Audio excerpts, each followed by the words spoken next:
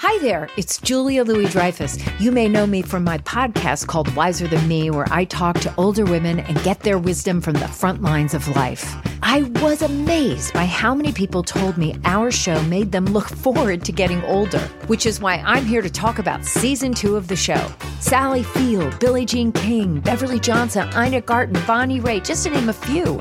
All hail old women. Wiser Than Me season 2 is out now from Lemonada Media.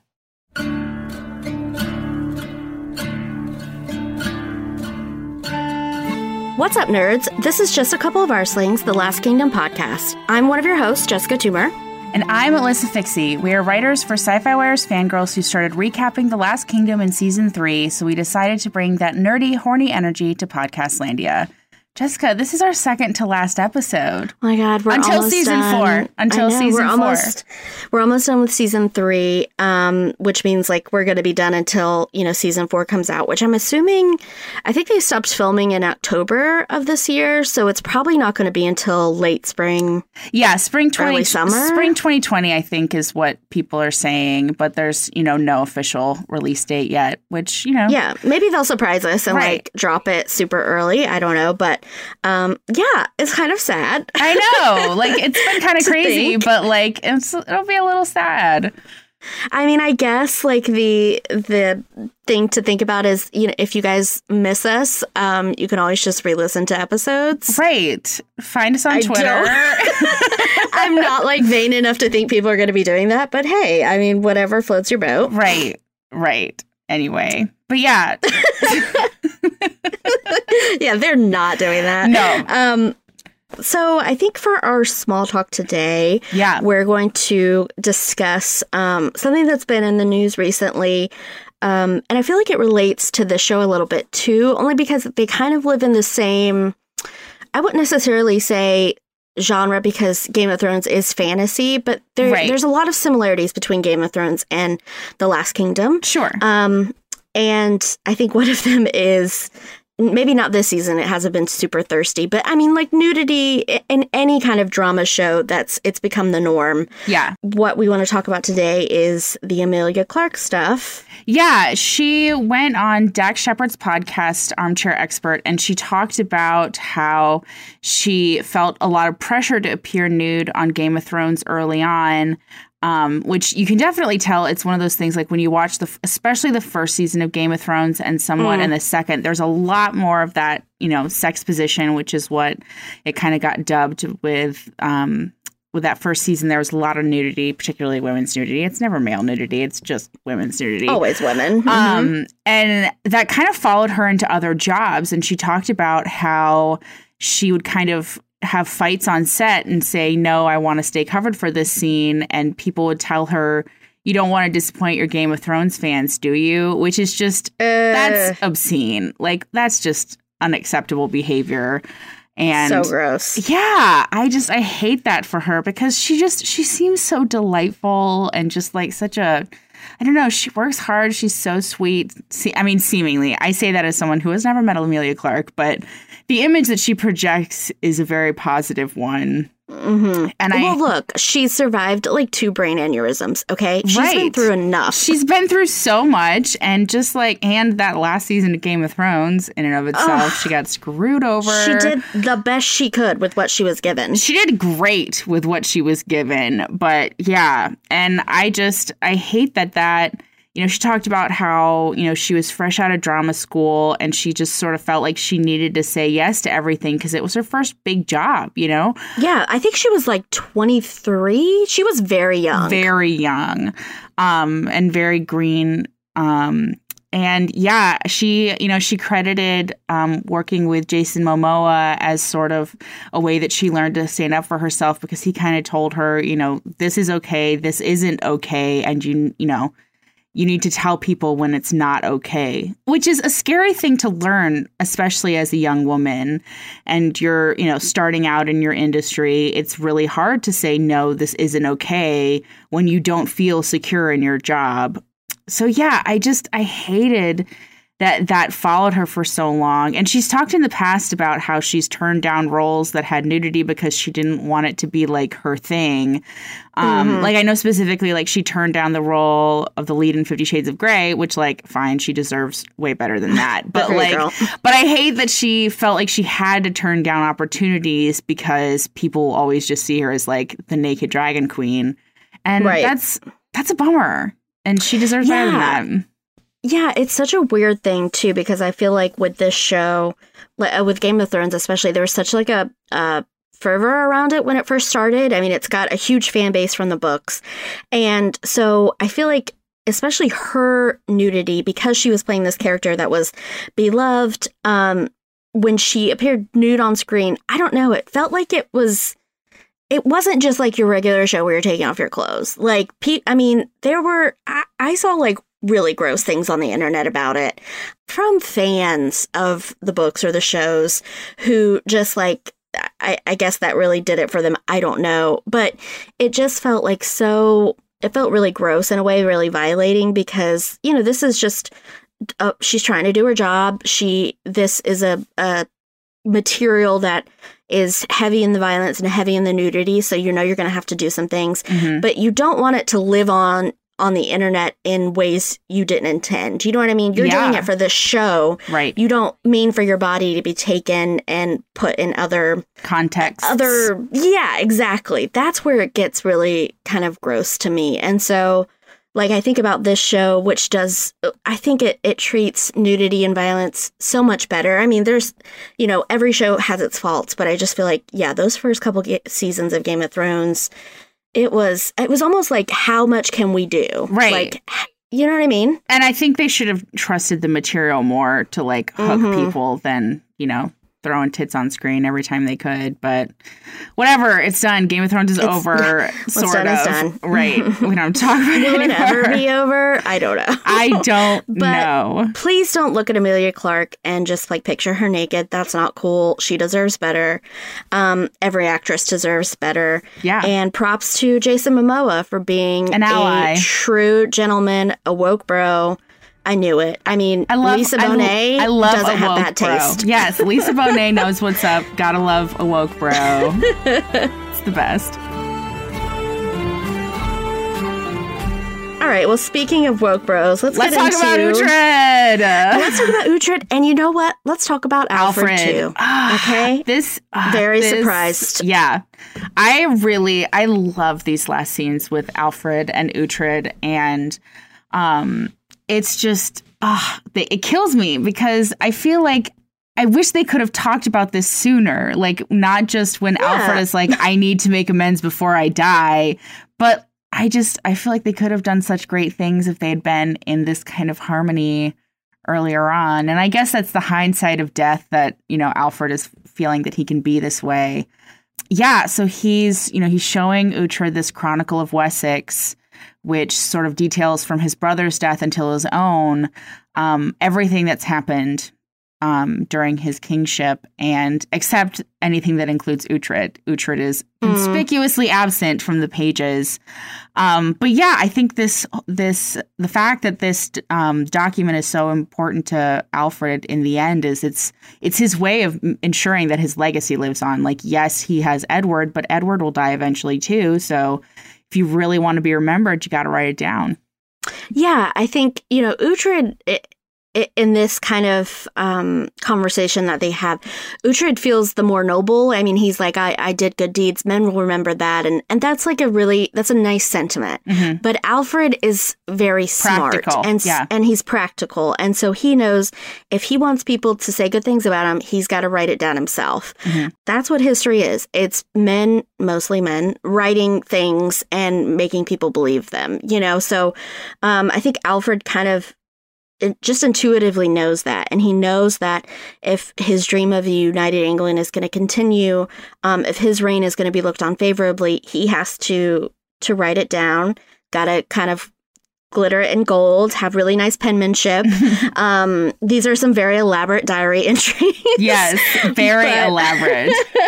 Yeah, he's not wrong. I mean, he's a bit of an asshole for basically telling Uhtred that he's going to be forgotten and it'll only be Alfred that is remembered. Like, fuck you, dude. Yeah. But he also kind of in a backhanded way compliments Uhtred and is like, you know what? No one will know that you did this, but I will know. Yeah. So it's almost like, okay, I think for Uhtred, what's more important to him is the now, and to have Alfred appreciating him in this moment, it means a lot. It does. It really does. And I think Uhtred, here's the thing. Even though they've been at odds for so long, like Uhtred tells him, like, he never would have been able to kill him. You know, that's not what he wanted. Even in that, in that hallway with the knife to his throat, he never would have actually done it. But he also tells Alfred, I earned my place in these pages. And I hate that it's taken this far, this long for Alfred to kind of realize that. That will not happen. Because I lack the will. Because we are bonded. You cannot kill me. Just as I cannot kill you. Alfred kind of, even though he can barely lift a sword, he kind of threatens Uhtred and is like, what if I just killed you now? But he can't because they're bonded. And also, like, physically. I don't think he could pierce the skin. But yeah, like they both really acknowledge in this moment they did this together. Like, whether or not they like each other now, whether or not history will remember exactly how it happened, they know, and they did it as a team, even if it was sometimes quite tense. It's really, it's such a quiet kind of emotional scene. Very. Between these two men who none of their interactions have been like this. None of them have been this subdued and this resigned. I think this whole situation that Alfred finds himself in, he's destined for the grave. He looks like he's going to star in a Tim Burton movie. I mean, he just looks terrible. He looks exactly like Johnny Depp's character in The Corpse Bride at this point.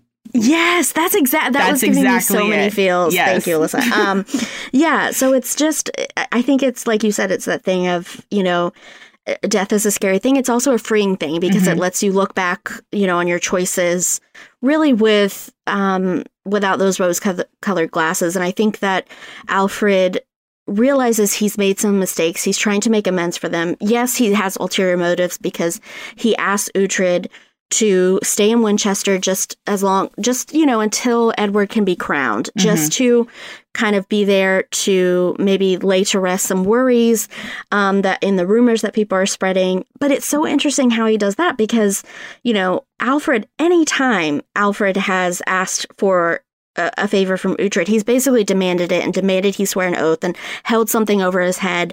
And this interaction, you see, he just asks him and he doesn't need an answer. He just wants to put that question out there and he wants it to be Uhtred's choice. And I think that's such a a sign of respect. Yeah. And you can tell it hits Uhtred in the feels a little bit. They both get teary-eyed. It really does. And, they have this moment too where Uhtred wants to know, like, why Alfred brought his children to Winchester. And and Alfred, like, straight up tells him, I did it to inflict pain. Like, I did it to damn you. And he admits, like, this is the big thing for me, because I feel like Alfred, sometimes he's known that he's done wrong, but he never, like, admits it out loud. He admits to him that it was a bad move. He tells him that it was petty. He tells him that, it was a provocation and he didn't give him the respect and trust that he deserved through that whole situation. And it's a really like moving thing. And then I kind of liked how they edited this episode and how they intercut the scenes of these two men having, this moment of peace together with everything that's going on at the wedding feast, which is just nobody's having a good time.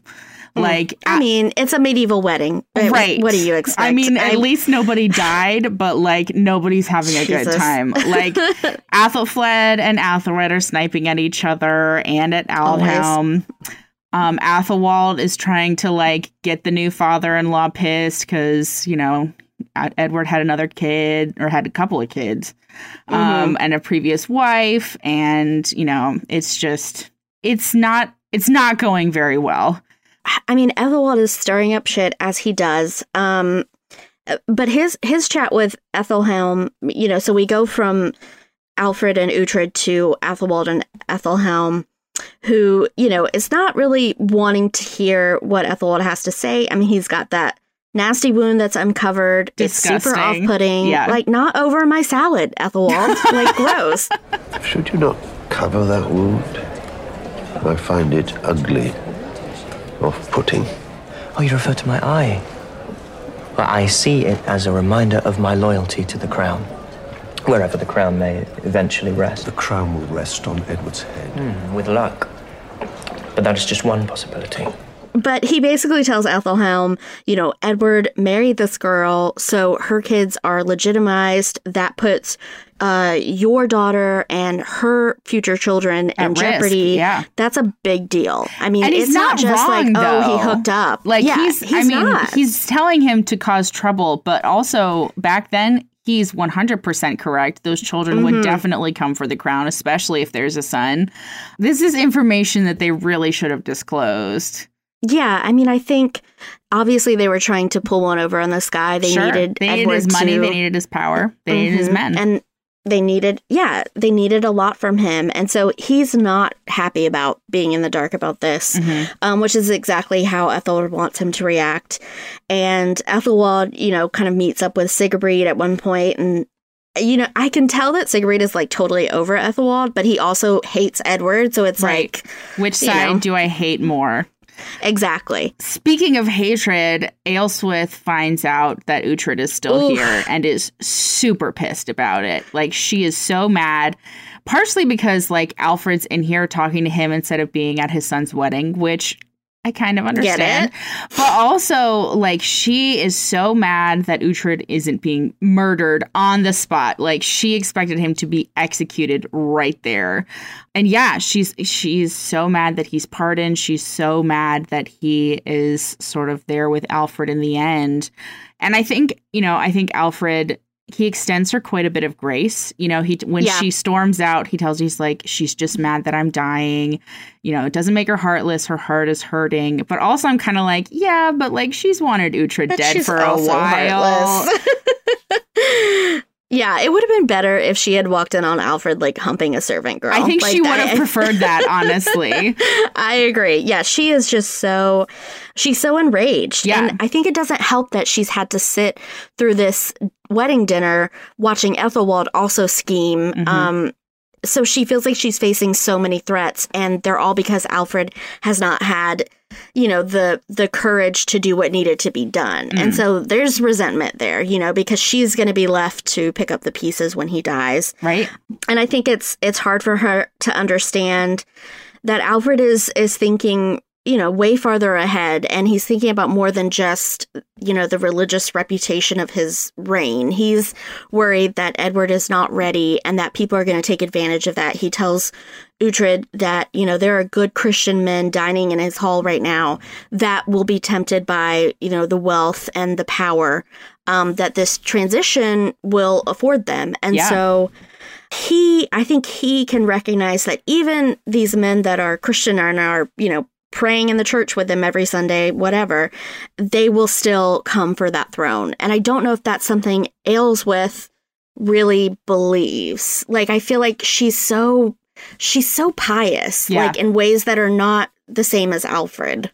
Yeah, well, and you know, there's that moment where Alfred is talking to Uhtred, and he tells him that he remembers how he saved him as an infant, and he mentions Isolde by name. Thank God. Yes, and I think Uhtred is kind of shocked by that. But again, that's kind of shows the difference between Alfred and Aelswith. Like, I'm sure she doesn't remember that woman as anything other than a witch. Like, I'm sure, you know, she still thinks they did the wrong thing, even though it saved Edward. But Alfred, you know, he's always outwardly sort of, you know, spoken out against the, you know, the heathen pagan religion of the Danes and all that. But at the same time, like, he's seen it work in his favor before. And I think he recognizes that, especially with what happened with Edward when he was so young. But yeah, so he asks Uhtred to sort of remain in Winchester until Edward is crowned king. And then after that, he can do what he wants. Like, he pardons him, so he's no longer an outlaw. Alfred sort of made his peace, and they've reconciled, and they have a tender moment where they like touch hands, and it's a really powerful scene. And I feel like both actors, David Dawson and Alexander Dreymon, both really brought it for this scene together. And after everything they've been through, like, this was a pretty beautiful way to kind of tie this one off with a bow. I should have closed my eyes and rattled at heaven's gates some time ago. It was the hope of this meeting that has kept me alive.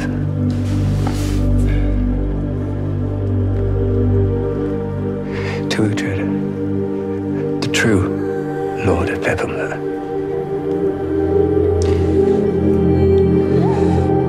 A man I have never understood, but without whom I would not die a king.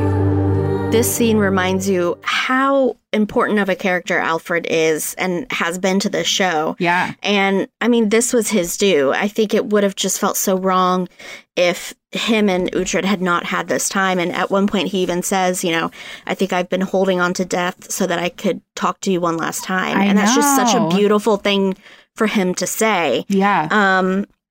Because obviously he has worries and he wants Uhtred's help, but I think really at the heart of it, it's this idea of, I know I did you wrong, and I can't leave this earth without making that right. And so super sweet, got a little choked up. Yeah. I mean, there might have been dust in my eye when I was watching, who knows? Yeah. Someone who doesn't find this all warm and cuddly is Aelswith, who returns to the hall super pissed off, lies to Edward about it, tells Steapa to have his guards at every corridor. She wants Uhtred gone. She has some plans for him once Alfred is dead. Yeah. That I just can't believe are good. And yeah, she's already kind of preparing for what will be her almost reign. I mean, I feel like she's gonna have a lot of some puppet strings. Yeah.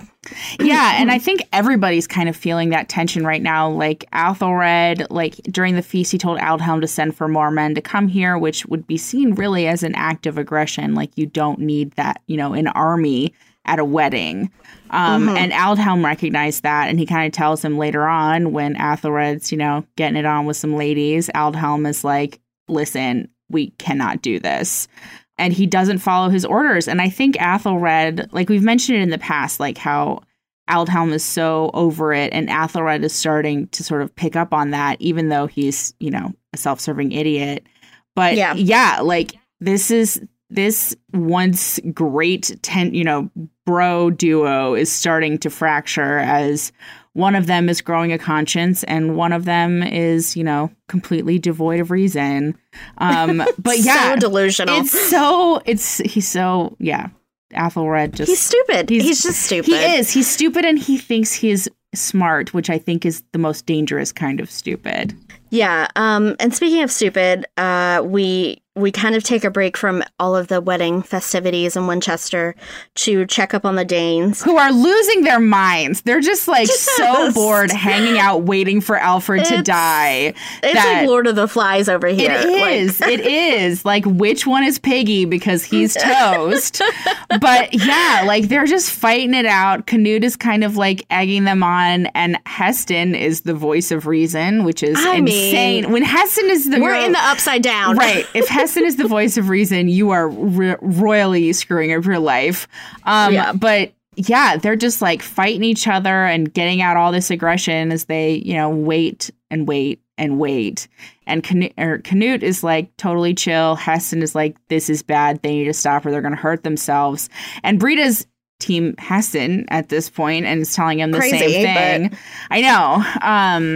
I mean, I don't blame her. Like, it's super annoying and frustrating to just watch your men who they have too much pent up energy at this point, and they're just knocking each other around. And I think Heston, like, rightly warns Canute. He's like, we need to stop this before they start reaching for weapons and we start losing men. And, that redheaded blood, or I don't know what it is, but he is like all about these mud fights. Yeah. And then he's all about betting Brita, who is just so not into it. She's she not into even more, it. Like, read the room. More unimpressed than like with Uhtred in season 1. Right. Remember that I do moment remember. by the fire? Yes. It's like even that was better than whatever's going on in whatever Canute's he's tent. doing. Yeah, God. but she does get an important bit of information from him, and that is that Athelwald is the one who killed Ragnar. She can't quite believe it, but it's the truth. And she claims him as hers to kill, which, you know, that might be a bit presumptuous to assume that Athelwald will definitely be on the battlefield when he's so prone to hiding. But yeah, so she knows who she has to kill now. So Uhtred just has to get her the blood. Yeah, and speaking of, we go back to Winchester. Poor Tira. I hate this whole storyline. I really do. Okay, I think we should take a second because I'm really unimpressed with what they've done with this character, Tira. I don't understand the purpose any of it has served if what I think is going to happen happens. Well, I mean, we know what happens, but like I'm trying not to spoil it for people. Listen, it's fine. We don't have to pretend like we don't know. But yeah, okay, you're right. Well, I think we should talk about it more in the next episode. You're right. After everything goes down. But like I will say this is another storyline that they added in on the show. It was not in the book. Okay, fine. Anyway, so Tira's in Winchester. She's getting hassled by this dude, Tidman. Yeah. God. I watch it with subtitles, so I make sure that I get the names right, and it's Tidman. That just sounds like a douche. He's one of Sigebrit's men. Athelwald kind of, tells him to back off if he's gonna insult her, harass her, do it in private because he's got scheming to do. Yeah. And Tira is super shaken by this encounter. I mean, she's a strong woman, but she's been through a lot and she doesn't need this. And so she returns home. All the boys are there kind of planning. And of course, Hild recognizes that she is in distress. Yes, sisterhood. Hild is a real one. I love her so much. Such a real one. And so she tells the guys what happened. And Beocca is not having it. Right. What is it you want, priest? What I want, Oath, is for you to heed my warning. Speak to or go near my wife again, and I shall beat the shit from you. Oh, well said. It is a promise. Beocca's a good husband. Like he's such a good like bro. Sometimes I'm frustrated with Beocca, but like he will go to the mat for Tira every time. Yeah, he's even when a peacock. Yes, even when he doesn't like her doing her, pagan her blood rituals. stuff, he'll get over it. And yeah, he's a good husband, better than I expected. Yeah, so he's stomping through the village. Finan and Sihtric and Osferth and Uhtred are kind of tagging behind him. There's this really funny moment when Uhtred is like, maybe I should take care of it because you have a bit of a temper. Right. Which, come on, like, I mean, it's true. Like, it is true, but we also did just see Uhtred like mutilate a man with an arrow last episode. True. But Beocca is way more pissed than Uhtred in this point. This point. Yeah, but yeah, so he finds him, he attacks him, he basically tells him, leave my wife alone or I'll beat the shit out of you, literally. But yeah, so it's a really tense confrontation. Beocca is, back to his ultimate Sassmaster mood. And love it. Yeah, so he's, it gets violent. Athelwald shows up. Nobody's happy to see him. Things are getting tense, as Alfred is, stepping towards the grave. People are getting a little bolder, and it's not great for, avoiding discord in the public square. Yeah, you can tell, this whole Alfred on the brink of death thing is really affecting the mood. And the people that are suffering are, people on the fringes, people who maybe can't defend themselves. Mm-hmm. And, Athelwald is, of course, there just egging everything on. Uhtred has this really great moment, though, where he tells Athelwald, your soul is as scarred as your face. Right. Which, Nobody likes what you. A burn. That's a great burn. Such a good burn. I'm saving that one. But yeah, so Ethelwald kind of takes this opportunity. Once Beocca like leaves to calm down, he invites Uhtred in for a drink, and he kind of tries to suss out. I think him and Sigrid both are trying to suss out where he falls. Like, which side is he on? Who is he for? Is he with Edward? Doesn't go, as I'm sure Ethelwald wanted it to go, because Uhtred doesn't say anything. Right. I think at this point, like, that's such an insane question that Uhtred is just like, I'm not even going to give this guy the satisfaction of saying anything. Like, I'm just going to go. Yeah. Which I think shows a little growth on Uhtred's part, that he's willing to just let something go and leave instead of starting a fight. Yeah, for sure. But yeah, it's, and then even more, like, there's so many little relationships kind of blowing up all over the place in this episode. There's that moment in the church when Athelhelm is talking to Aelswith, and he basically tells her, hey, wouldn't life be a lot better if those children were just murdered and I didn't have to think about them ever again? Wouldn't it be great if we killed those babies? Wouldn't it be great if we literally struck down children? Like, that's a sign of a bad guy. That's what we should be talking about in a holy place. Right. This is it's insane. Right. That's perfect church talk, murdering children. But yeah, so like there's that tension. And then there's, Bishop Erkenwald, who talks about how much he hates Uhtred to Uhtred's face and how he thinks it's stupid that the king has pardoned him. And it's just everybody is at each other's throats in this episode. It is tense as hell. I have no place. I'm not a husband. I'm not Uhtred of Cookham, not Uhtred of Bebbanburg. I'm not Uhtred Ragnarsson. I'm not even an outlaw anymore. I would say you're each and all of those men. Yeah, and I think the mood is also really affecting Uhtred in interesting ways, because so he has this little confrontation with the bishop. And then Hild shows up. Sweet Hild. And she's like, look, I know something's on your mind. Just like spit it out. And, Uhtred gets a bit angsty. And he's like, I'm not a husband. I'm not a Ragnarsson. I don't have Bebbanburg. I don't have Cookham. I'm not an outlaw anymore. Like, what is my purpose? Yeah. And it's such an intimate conversation. It's such a big question. And, for him to ask that of Hild shows like how strong their bond is. Like, he basically calls her his bestie, which I just squealed a little inside. I love their dynamic. But yeah, so good. Yeah, she's his greatest friend, but she's also, I think, the one who's always willing to tell him the truth. Even if it's not like particularly comforting, but she's basically like, you need to grow up. Like, you're not cursed anymore. You have so many options. Like, what are you going to do? Because you can do anything you want at this point. And then, of course, Aelswith comes and ruins the moment. Of course, as she is wont to do. The mood. It's terrible. But yeah, it's a beautiful moment. And I think, that feeling that he has a choice now is sort of the big decider for him, and why he goes to Alfred as he's like dying. He comes to see him and tells him that he will remain in Winchester until Edward is crowned. He swears that to him. And I think it's largely because Alfred gave him a choice. It wasn't something that he was manipulated into. It wasn't something that he was forced into. He was asked. And that made it something that he could, do and still keep his head held high. Yeah. And, after Uhtred pays Alfred one last visit, we see the next kind of moment we see is Aelswith at Alfred's bedside, and even struggling for breath. She's annoying the hell out of the dude about Uhtred, and she worries that, if a pagan guides Edward, that they'll continue to be punished.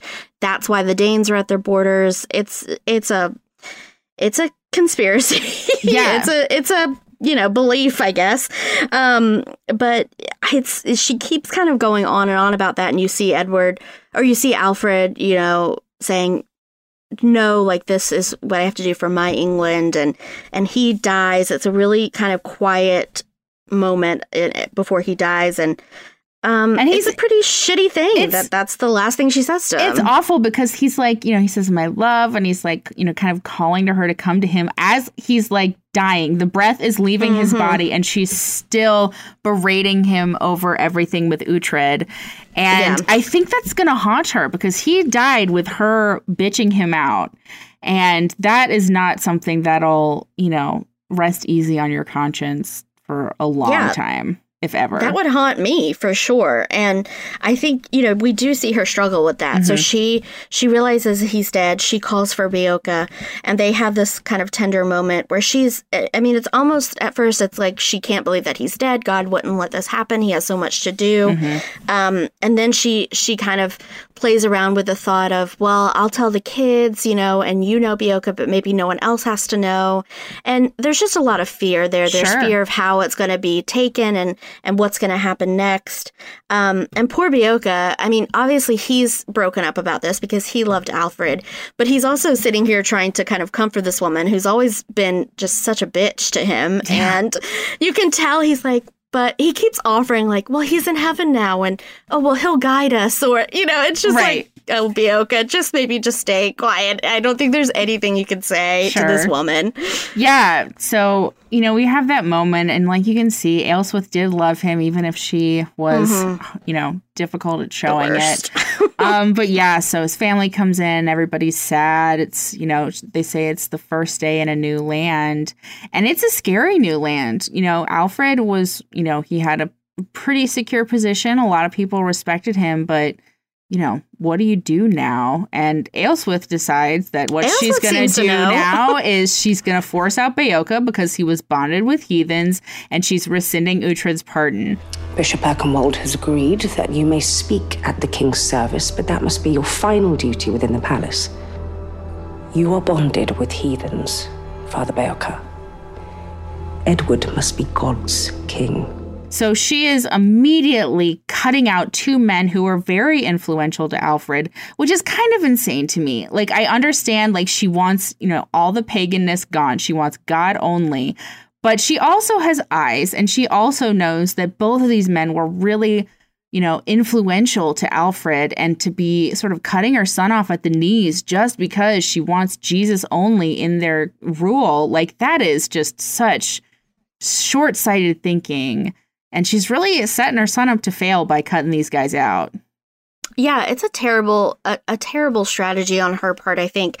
Not just because, Uhtred is someone of value that could be really helpful to Edward, but because she is making these decisions, and she's kind of going against what Alfred has said in his death. And so the only thing that does is make Edward look weak. Yeah. Because she's doing this. She's making these moves.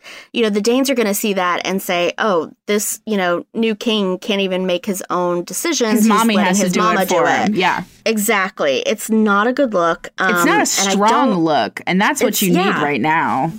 Yeah, you need to have your rule, go unquestioned. Mm-hmm. At this point, Edward hasn't even been confirmed by a Witten. He's not been crowned. Like, this is not the time to be rescinding royal pardons. It's insane. Yeah. And so, they have the funeral for Alfred. But Uhtred, even though he knows that, they'll come for him, he still shows up. He's going to stay. He still shows up at the funeral. And I think that's, classic Uhtred.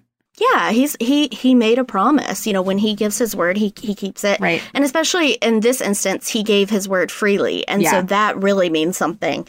And so he shows up at the funeral knowing that his pardon has been rescinded. Mm-hmm. He plans to stay in Winchester until Edward's crowned.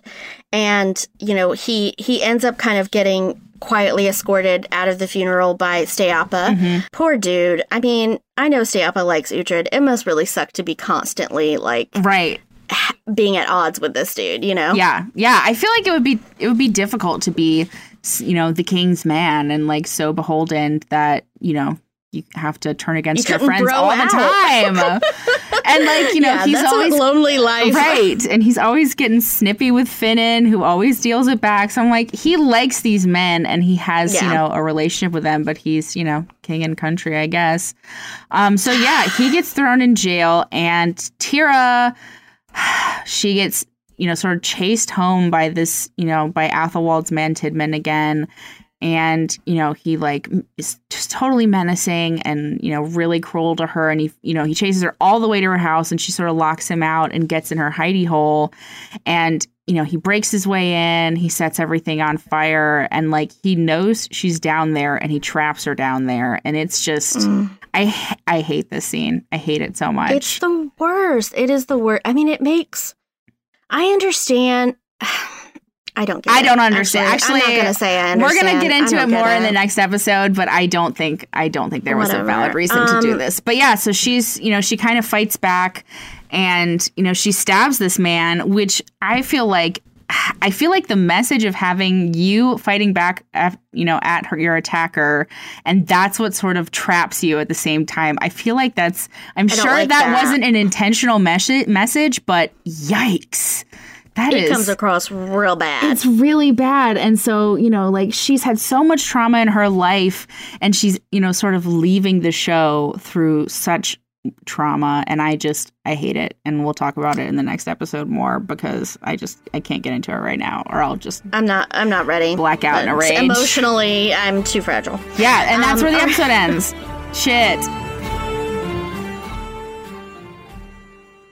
CarMax is putting peace of mind back in car shopping by putting you in the driver's seat to find a ride that's right for you. Because at CarMax, we believe you shouldn't just settle for a car. You should love your car. That's why every car we sell is CarMax certified quality, so you can be sure with upfront pricing that's the same for every customer. So don't settle. Find love at first drive and start shopping now at CarMax.com. CarMax, the way car buying should be. Okay, picture this. It's Friday afternoon when a thought hits you. I can spend another weekend doing the same old whatever, or I can hop into my all-new Hyundai Santa Fe and hit the road. With available H-Track all-wheel drive and 3-row seating, my whole family can head deep into the wild. Conquer the weekend in the all-new Hyundai Santa Fe. Visit HyundaiUSA.com or call 562-314-4603 for more details. Hyundai, there's joy in every journey.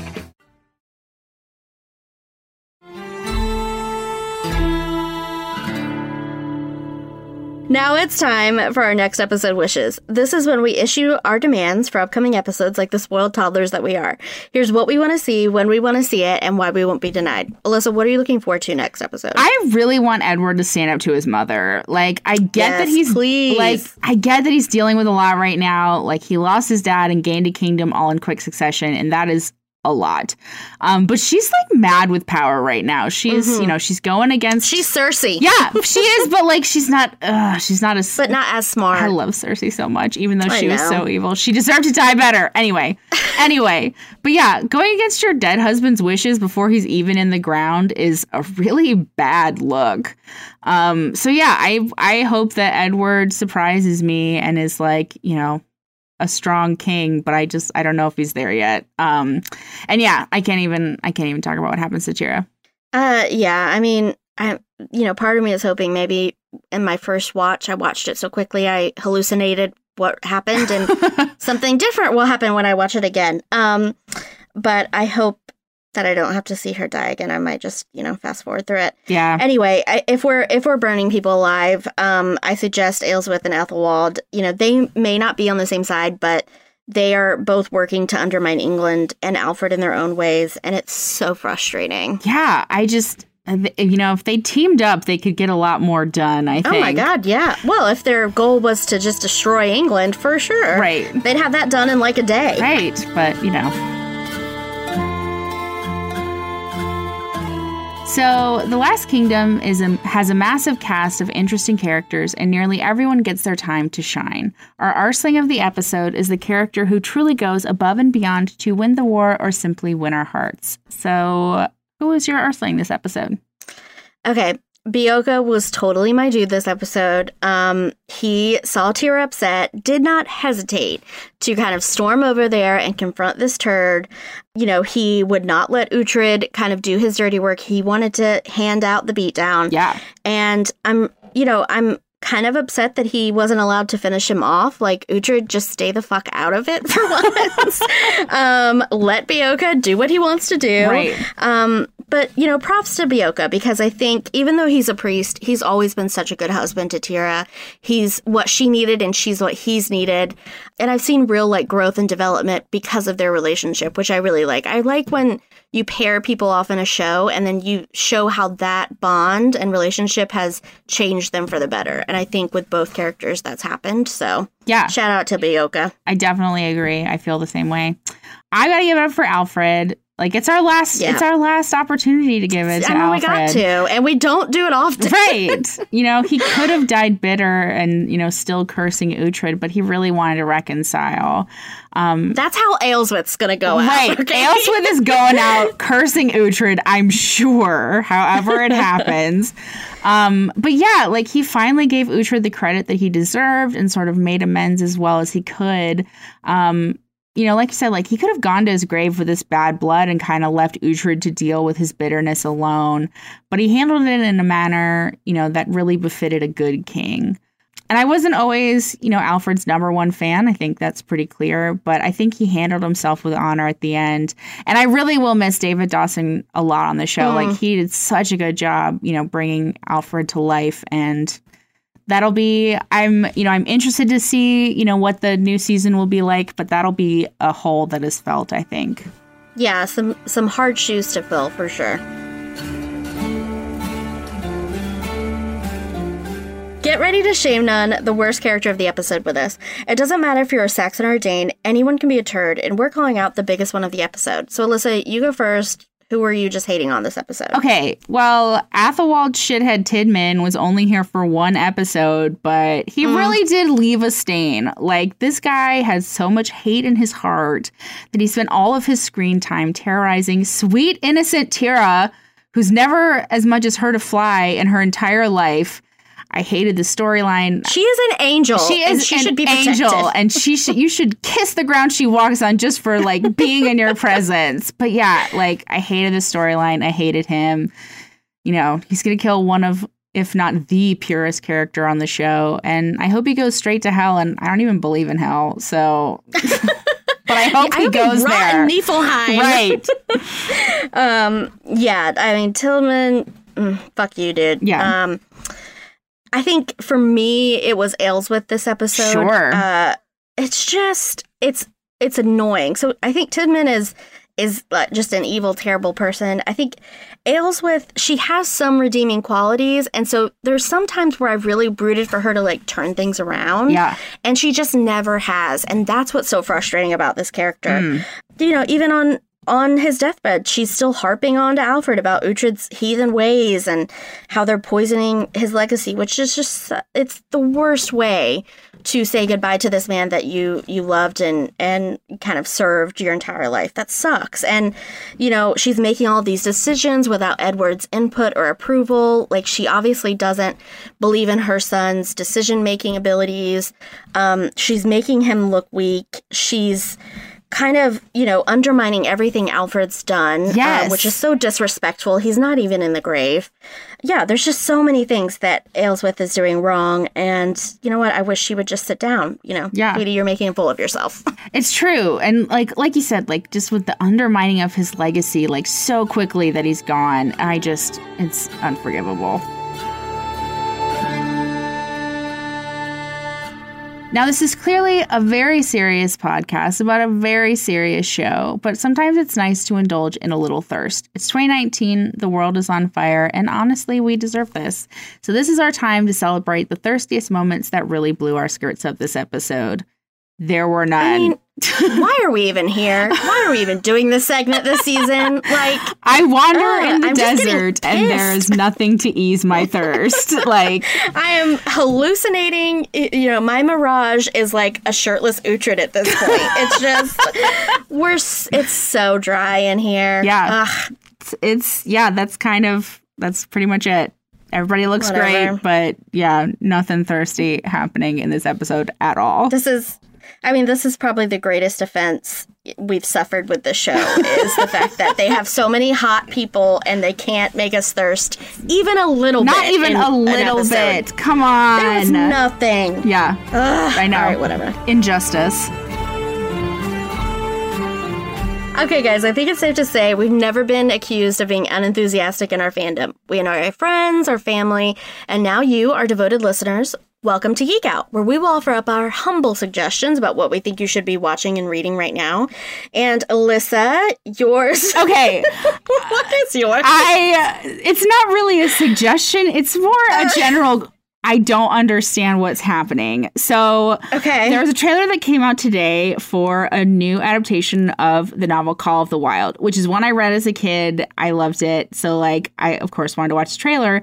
And it stars Harrison Ford, which I'm always kind of interested to see him like outside of Star Wars. And like, I'm like, doing? What are you doing? But okay, so if you don't know about Call of the Wild, it's this story about this man and he gets bonded with this dog and it's like really beautiful and whatever. But the dog in this trailer is CGI, but it's in a way that it's supposed to be, I think, kind of like how the Lion King animals were CGI and how it's just a little bit heightened. And the dog does things that a dog wouldn't really do, but also it's not like completely not dog-like. And there are so many movies starring real dogs that I don't understand why you would go CGI for one that's a straight up story about a dog. Okay, yeah, that's super weird because I think you're insinuating that dogs aren't good actors. How dare you? Have you seen any of the Air Bud movies? Yes. Like, fuck you, yes. Hollywood. Have you seen Air Bud? Have you seen Babe? Have you seen... Old Yeller. Dogs can act. They do a good job. Stop taking... Homeward Bound. Homeward Bound, oh my God. I can't handle Homeward Bound. Don't even speak that name to me right now. But yeah, it was such a weird... It was so weird in the trailer. If you haven't watched it, you should go watch it after we finish talking about it. Because it was very off-putting. And I was like... Okay, but... Yeah, I don't understand. A quick question, though. Because I haven't read this book. Okay. So the dog, I'm looking at a picture, which, yeah, he looks weird. Yeah. But he's like a mountain dog or something. It's like, I want to say Call of the Wild was like a wolf. Yeah. That's White Fang it's same Jack London. White Fang is the wolf. Call of the Wild, I think he's got wolf in him, but he's not a purebred wolf. Either way, it's super weird. It was a very odd trailer. I did not understand the tone. Okay. And I don't think Jack London would appreciate it. So he's probably spinning in his grave right now. Actor dogs anywhere appreciate it. It's a tough business, okay? Stop taking actor dogs' jobs. Come on. This is worse than resurrecting James Dean. Oh my, well. Maybe not. It's almost on par. Right. All right, guys, so my Geek Out this week, I don't know if I've done this before. If I have, so sorry, but also not sorry, because you should be watching this when it comes out. Yes. The Witcher comes out on Netflix in December, and it's got Henry Cavill in it, which I'm on the fence about Henry Cavill. Here's how I feel about Henry Cavill. I don't think he's particularly bright, but every time there's a new photo spread of him, I end up looking at it all day. And one just came out. Men's health pictures. Oh my God. It's not right. It's not right. But yeah, like the only role that I've really loved him in is Man from U.N.C.L.E., which I wish we would get a sequel. Man from U.N.C.L.E. It's so good. It's such a good movie. But yeah, I'm still interested in The Witcher. I'm not super familiar with the game or the books. My sister enjoys them, and she tried to teach me how to play the game and mostly just laughed at my incompetence. But yeah, I've never played the games. Okay. I've read some of the books, so I'm interested to kind of see where they take it. There's so many avenues that they could take it between the games and the books. Yeah, I think it'll be. I'm pretty sure it's more based on the books than the game. I think so as well. But yeah, so it's basically, it's this fantasy epic. It's got a lot in common with, I would say, like The Last Kingdom or Game of Thrones in that like world. It's in that verse, where it's kind of old medieval times and lots of horseback riding and lots of sorcery. And he's basically this monster hunter that has these supernatural powers. He goes on this quest to protect this princess. It's all very epic sounding. And I think it's got something for everyone. There's a ton of action. I'm sure it's going to be like really beautifully done because it's Netflix.